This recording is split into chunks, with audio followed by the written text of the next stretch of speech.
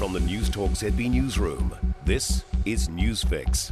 Good afternoon, I'm Raylene Ramsey, and this is your afternoon news fix for Thursday, the 31st day of March.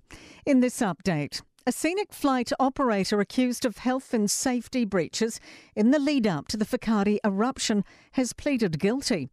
InFlight, which is based in Auckland, has been ordered to pay more than $250,000 in fines at the Auckland District Court today. Chelsea Daniels has more. The remaining 12 defendants charged have all pleaded not guilty, and a 4-month trial has been laid down for July next year.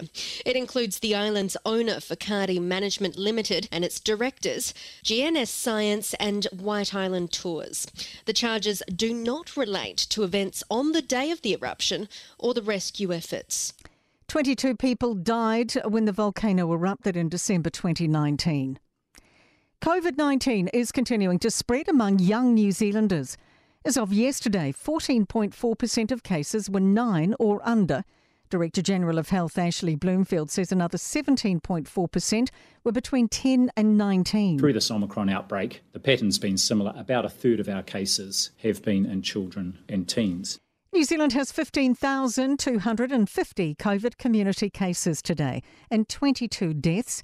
There are 830 people in hospital, 28 in ICU. The young Nats at the centre of a trolling saga involving Labour politicians in Christchurch have resigned. 3 MPs were targeted, including Cabinet Minister Megan Woods, who called the online comments toxic and misogynistic. National leader Chris Luxon says the behaviour is totally unacceptable, and those behind it are gone as party members. We saw a media story this morning. We responded to it immediately. We had a conversation with those individuals. They reflected on the code of conduct and they made that decision. Caught green-handed, Parliament's gardeners appear to have removed a marijuana plant which was hidden in the Rose Gardens on the grounds of the Beehive. Chief Political Reporter Jason Walls has more. The plant was spotted by a social media user, but when News Talk ZB went to investigate, gardeners were already on the scene and the plant was gone.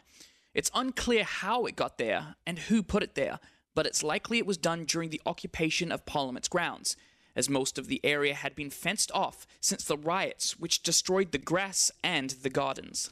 It's been revealed Will Smith was asked to leave Monday's Oscars ceremony and he refused. The Academy of Motion Pictures Arts and Sciences has released a statement confirming disciplinary action has commenced against Smith, who slapped comedian Chris Rock for making a joke about his wife. It says a decision on what consequences Smith will face will be decided on April 18th. To sport headlines, and Costa Rica have been confirmed as New Zealand's opponents in football's intercontinental playoff in June. The Blues are accepting of Nipo Laulala's 3-week suspension and are vowing to fix his tackle clean-out technique. Driving accuracy remains the major focus for Lydia Ko and her swing coach Sean Foley, heading into the first women's golf major of the year in California tomorrow. I'm Raylene Ramsey. That's your latest news fix, and we'll be back with the next update tomorrow morning from the News Talk ZB newsroom. For more news, listen to News Talk ZB live on iHeartRadio.